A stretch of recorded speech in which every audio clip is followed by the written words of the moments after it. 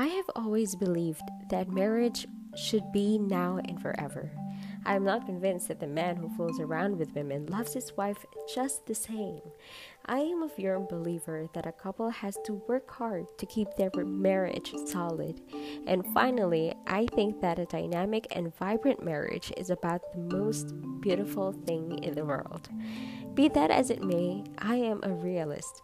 I fully realize that the ideal and the beautiful are not always attainable.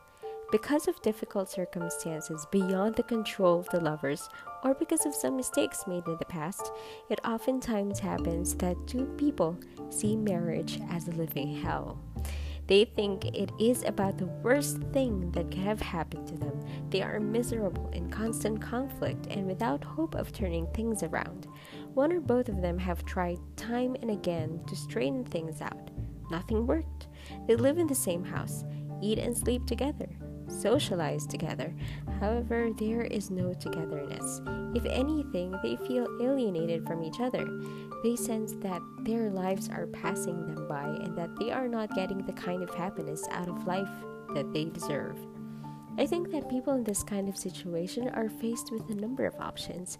They can choose to grin and bear it, suffer through the years because of any number of reasons, or they can decide to do something about their situation.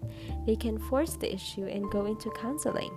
Most likely, there will be a need to get the partner into therapy too. If he refuses, then there is little hope for any kind of positive change, and the partner wanting change will be forced to either accept the status quo or resort to another option.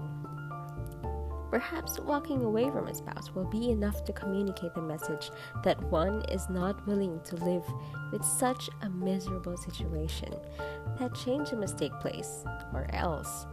Of course, such an action is risky. What is temporary has a tendency of becoming permanent. Perhaps, after tasting freedom and relief from marital stress, one may not wish to go back to the status quo. Or maybe one might learn that one's partner has fallen out of love and refuses to take back his spouse. At any rate, if in the final analysis I believe that everything has been tried and nothing works, then I am faced with staying or going. If I stay, I should be ready to accept the pain, the hurt, the continued conflict that is sure to come.